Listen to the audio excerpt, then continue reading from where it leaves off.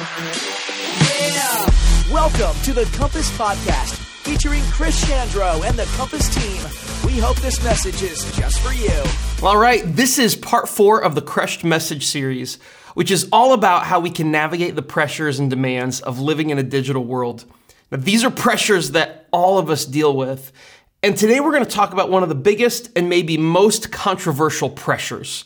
And that's this. How do I know what's true and what's not? This is a big deal because we're all affected by it. We live in a world where a large percentage of people will believe a social media post over a mainstream news organization. A recent survey actually showed that teenagers are more likely to believe what a YouTube video or personality says over a reputable news organization, or even their own parents. A well-designed, professional-looking post or video can literally say anything and look completely credible. So a few years ago, a comedy site called the Babylon Bee, they posted a satire post about a huge church that was baptizing people by going down a water slide. It was totally fake, just as a joke. And it came complete with this really realistic but photoshopped image. People who knew the Babylon Bee was a satire site, they thought it was hilarious. But there were people who didn't know it was a joke, and they shared it and they commented about it all over social media. And it got posted and reposted by outraged Christians who believed it and thought that this church was making a mockery of baptism. People flipped out over something that was completely false and not even intended to be seen as true. How do we know what's true, especially on the internet? To get to the heart of that question, we need to acknowledge 3 things, I think, about the truth and really about ourselves. And the first thing we need to acknowledge is that people believe a lot of things that aren't true. And I think we want to believe them. I can back this up with receipts, okay? So follow me. How about this? True or false? Camels store water in their humps. I mean, they live in the desert. It's so they don't get dehydrated, right? Wrong. A camel's humps store fat, not water. The stored fat serves as a substitute for food when they're traveling long distances and there aren't a ton of resources available. Here's another one. True or false? A penny dropped from the top of the Empire State Building can kill somebody. You've heard that, right? False. A penny traveling at terminal velocity, which is the fastest something falling will ever go, it won't cause serious damage to a person, even at the speed of sound. And it will still not damage human flesh. At most, it's just gonna sting a little bit. Okay, finally, true or false? Hair and fingernails continue to grow after death. Conventional wisdom says that this is weird, but true, right? Wrong. Totally false. Nerve cells die within minutes, which makes growth impossible. However, the skin around the hair and fingernails, it retracts after death because it dries out, which makes it look like hair and fingernails are growing, even when they're not. See, people believe a lot of things that aren't true. But I mean, what's the big deal? These facts may not be true, but you have to admit they're kind of fun. The problem is the second thing that we need to acknowledge about the truth in ourselves. And that's that people can get hurt when we believe things that aren't true. There was another fun but false fact that was going around in the early 1900s. And it was this, that radiation is good for you. People straight up bought and used radioactive things. They bought pendants and radioactive blankets, makeup, cosmetics. People even drank radioactive water because they thought it had healing properties. One well-known business guy named Evan Byers, he claimed to drink 3 bottles of radioactive water every day. When he died, the Wall Street Journal wrote this headline about him: "The radium water worked fine until his jaw came off." There are things that people believe that can cause them to hurt themselves or even to hurt other people. In 2016, a man drove to a pizza restaurant in Washington, D.C., armed with multiple guns, including an assault-style rifle, because he believed a rumor about a conspiracy that they were trafficking children out of the basement of this pizza restaurant. He busted in and he opened fire on families who were eating pizza, looking for the basement where he thought there were going to be children to save. It's a miracle that no one was hurt, because not only did he not find any trafficked children, but the building didn't even have a basement.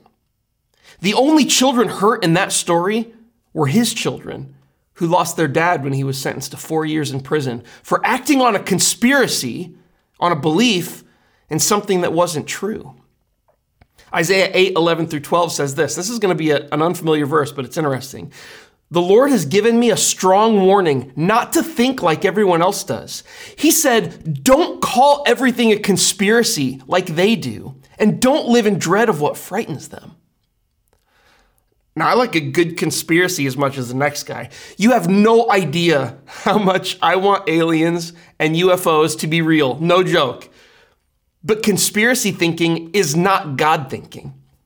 Conspiracy thinking may be some of the most damaging to the truth because of what it's rooted in, and that's fear. When we dwell on and focus on what we're afraid of, it makes us susceptible to believing things that aren't true, and real people can get hurt.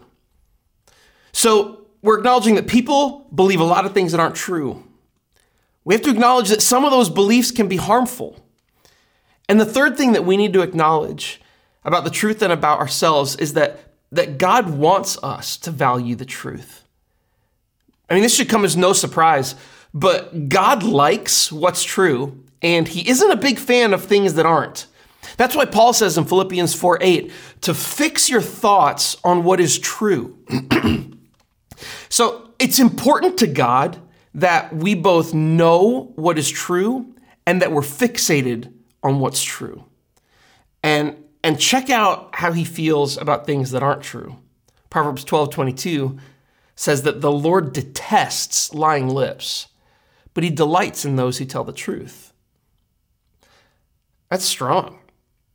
I mean, if you lie, God may not hate you, but he says he hates your dumb, stupid, lying lips. That's strong language, but it shows how God feels about the truth. In part 1 of Crushed, we heard about how Jesus taught that what we think about fills us up. It's why it's so important that we live intentionally and don't just get lost in the scroll of our phones all the time. But in that, he said something that I think is straight up chilling.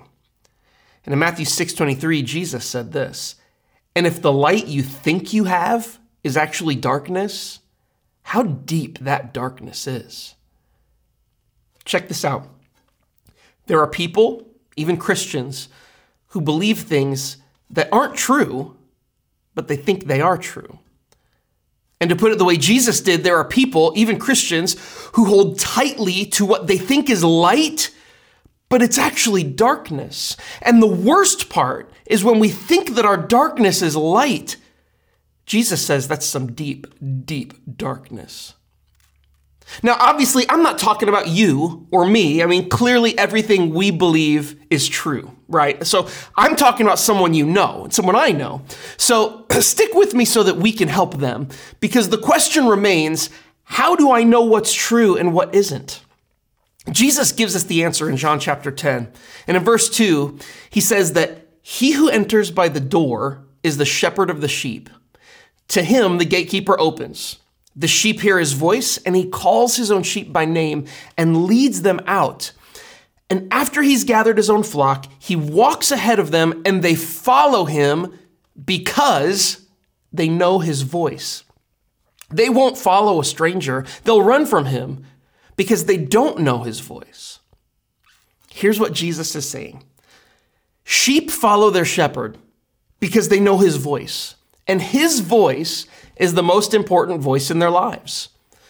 So it doesn't matter who's trying to direct them or trying to lead them. They follow the voice that they listen to the most. Here's the thing. To know what's true, we need to listen to the voice of the one who is true. As we draw closer to Jesus and listen more intently and intentionally to his voice, making his voice the loudest voice in our lives, it's then that we'll be able to know more clearly what's true and what isn't. Why? Because Jesus is truth. But don't take my word for it. In John 14:6, Jesus says, I am the way, the truth, and the life. His words. And then earlier in the book of John, in John chapter 1, verse 17, it says this, that grace and truth came through Jesus Christ. If you are looking for truth, it's in one place, or one person to be more precise, Jesus. If you have a close relationship with Jesus, you will have a close relationship with the truth. Now, let me say that again because it's good. If you have a close relationship with Jesus, you will have a close relationship with the truth. And that's great news because John 8:31 through 32, in there Jesus says this, if you abide in my word, you are truly my disciples and you will know the truth and the truth will set you free. It's the truth that sets us free. Now, the more practical minded person might be thinking that, this is great, Chris, but Jesus isn't going to fact check for me, right? He's not standing over my shoulder, telling me if a specific post on Facebook is true or not. And that's true. Having a close relationship with Jesus, it won't make you a human lie detector. But when Jesus is your shepherd, he gives you two things. He gives you discernment and he gives you margin. First, discernment. Discernment is a gift from the Holy Spirit that enables us to understand what's true and right. It's a spiritual gift that's available to all Jesus followers. Paul writes in Philippians chapter 1, he says this, that it is my prayer that your love may abound more and more and with knowledge and discernment so that you may approve what is excellent and so be pure and blameless. Discernment is important. Discernment is when the Holy Spirit leads us to approve, to know what is excellent, to approve of what is good and what is right, to make the right choices. And discernment is developed in our life as we follow Jesus. The second thing that we get when Jesus is our shepherd is margin. Now, margin is that extra space at the edge of the page where lines stop, right? You write on the lines, but you don't write in the margin. It's just space where no writing goes. It keeps us from writing off the edge of the paper and onto the table. It gives us cushion. When Jesus' voice is the main voice, the way he called us to live, it then gives us margin, cushion. When we're unsure of what's true and what isn't, the principles that he has given us to live life give us margin. For example, I may be tempted to throw a penny off the Empire State Building to prove that it won't kill anyone, because I think that's true. But Jesus told me to love my neighbor. That principle gives me margin because it supersedes what might be true and reduces my need to debate the facts of a situation and instead to focus on the spiritual priority I have to love other people. When it's hard to know what's true and what isn't, Jesus' command to love others, it gives us margin, extra space to do the right thing when there's uncertainty. You see, love gives me margin when I'm not sure if masks are as effective as people say they are, because Jesus' command to love my neighbor supersedes what I think.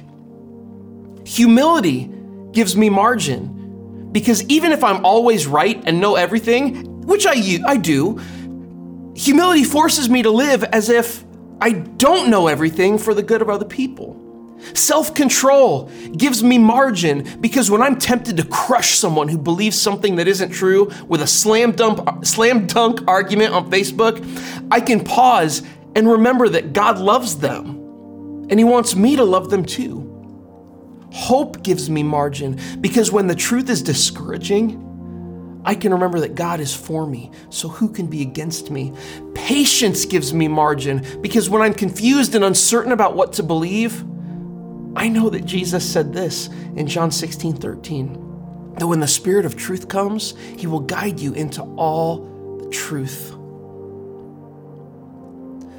So the question for us today is this, it's what voice are you listening to the most? Because that's who your shepherd is. And for you, is the voice you listen to most, is it a news organization? Is it social media or a social media influencer? Is it a group or ideology that you like or agree with? Is it a political party or movement? Whatever and whoever it is, the voice you listen to the most is the shepherd you are following. And that shepherd may not be leading you to what's true. But when you listen to Jesus' voice, when you make him your shepherd, you can know he's leading you into the truth because he is truth. And all the outcomes he wants in your life are rooted in what's true. So let's be a people of truth, amplifying the gospel of truth as we follow the God of truth. I can't wait to see you next time for the last message in Crushed. I'll see you then. Thank you for joining us at Compass. We hope you enjoyed this podcast. If you have any questions about Compass or this message, contact us at our website, www.compassbn.com.